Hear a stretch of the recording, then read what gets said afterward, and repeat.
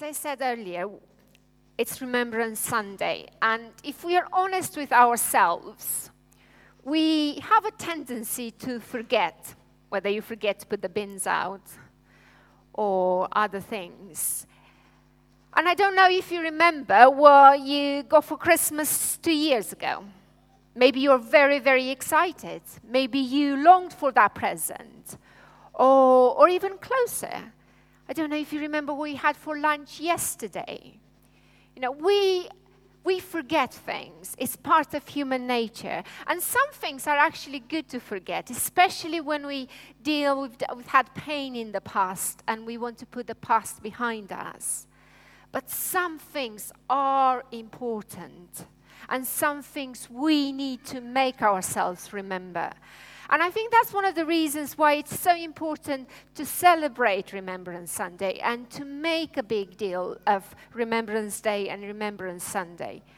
And as Christians, today we have a sort of double Remembrance Day.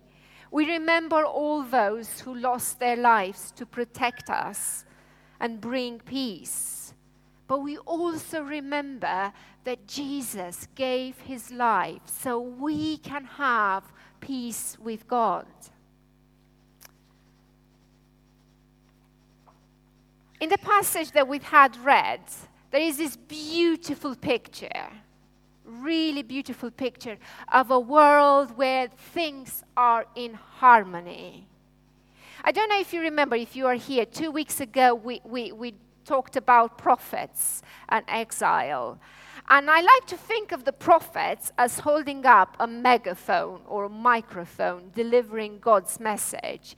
And in Micah, the prophet Micah is saying that there will be a time, we as Christians, we believe there will be a time, and God says, in the future, all the harmful things that we see around us, all those things that we want to change, they will be sorted out. There is hope that God will come and change things. And he has a plan. And we have this beautiful image of Micah and the mountain of God, and he reveals it. And as I see it, there are 2 steps or 2 things involved in the passage that we heard. Firstly, God will sort out arguments between nations, and fighting will be a thing of the past. In our country, we enjoy peace, and maybe we take that for granted.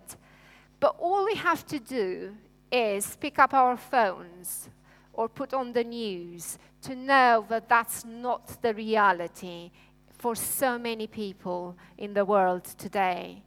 There are so many stories of sadness and pain and loss.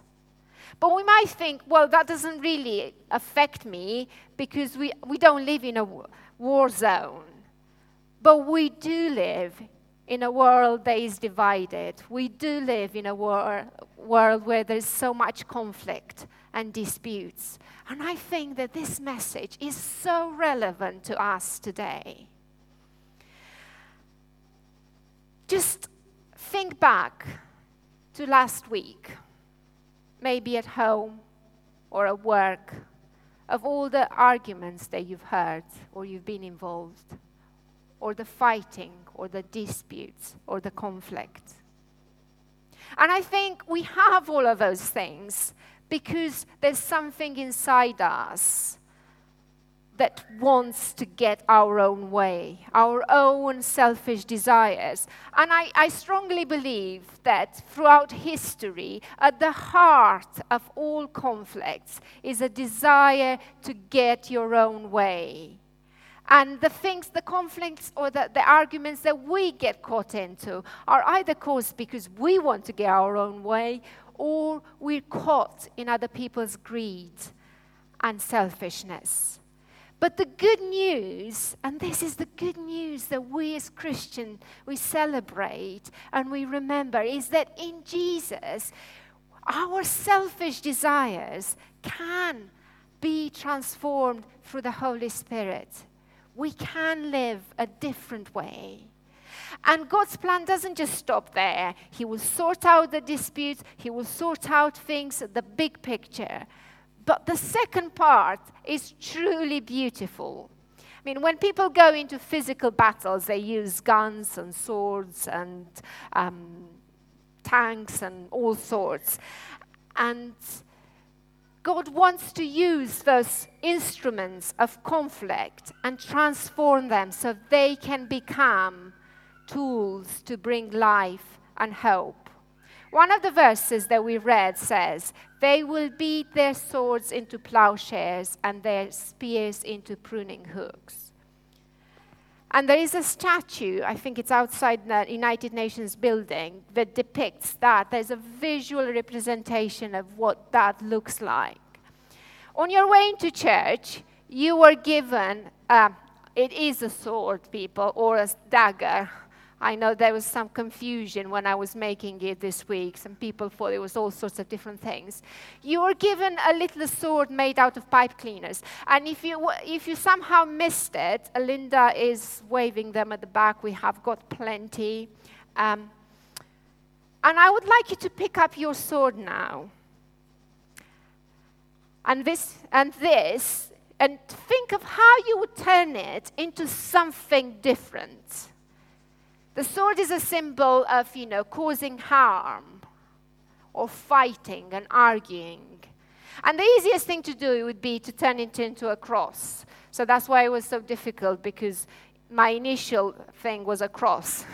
But you can turn it into anything. You can turn it into a person. There are 2 pipe cleaners there. Or you can turn it into a heart, or you can turn it into a flower. Turn it into anything that you would like to. And I would like you to sort of do this as we kind of wrap up this morning's talk. And think about how you're going to use this, maybe to pray into a situation. Or maybe as a visual reminder that in Jesus, we have hope. Where there is conflict, God wants to bring hope and renewed peace. And as you are doing this, I would like you to sort of think of a person or a situation that you want the Holy Spirit to come and change. We started the service thinking about change and the part that we play in that positive change. And as you work on turning your pipe cleaner, your sword, into your plowshare, I just pray that we will be agents of God's peace wherever we go this week. And can I encourage you to take this, and this week, just put it somewhere visible. Some of them are sparkly, so they're quite easy to spot. And pray. Pray for that hope that we have in Jesus, where our selfish desires and our desire to get our own way will be transformed through the Holy Spirit. Remembering that we walk in the name of the Lord, our God, forever and ever. Thank you.